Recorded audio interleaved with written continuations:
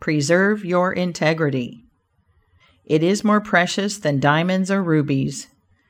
The old miser said to his sons, "Get money. Get it honestly if you can, but get money."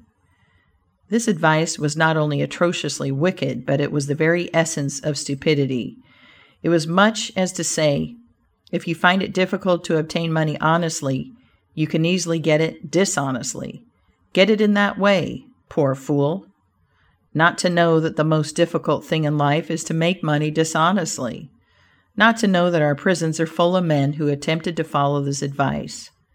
Not to understand that no man can be dishonest without soon being found out, and that when his lack of principle is discovered, nearly every avenue to success is closed against him forever. The public very properly shun all whose integrity is doubted. No matter how polite and pleasant and accommodating a man may be, none of us dare to deal with him if we suspect false weights and measures.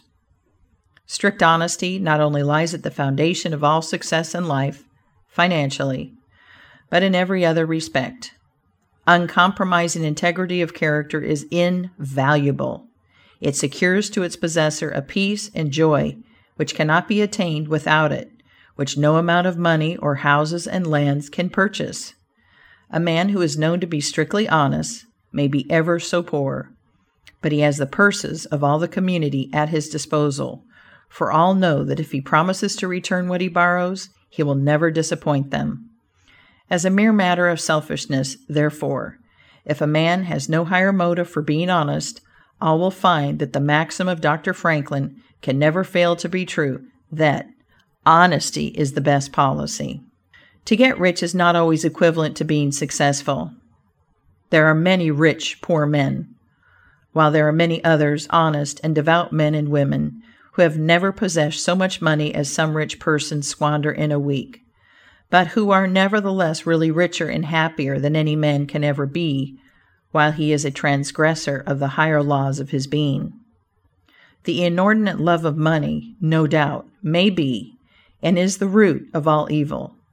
But money itself, when properly used, is not only a handy thing to have in the house, but affords the gratification of blessing our race by enabling its possessor to enlarge the scope of human happiness and human influence. The desire for wealth is nearly universal, and none can say it is not laudable, provided the possessor of it accepts its responsibilities and uses it as a friend to humanity. The history of money-getting, which is commerce, is a history of civilization, and wherever trade has flourished most, there too have art and science produced the noblest fruits. In fact, as a general thing, money-getters are the benefactors of our race. To them, in a great measure, are we indebted for our institutions of learning and of art, our academies, colleges, and churches.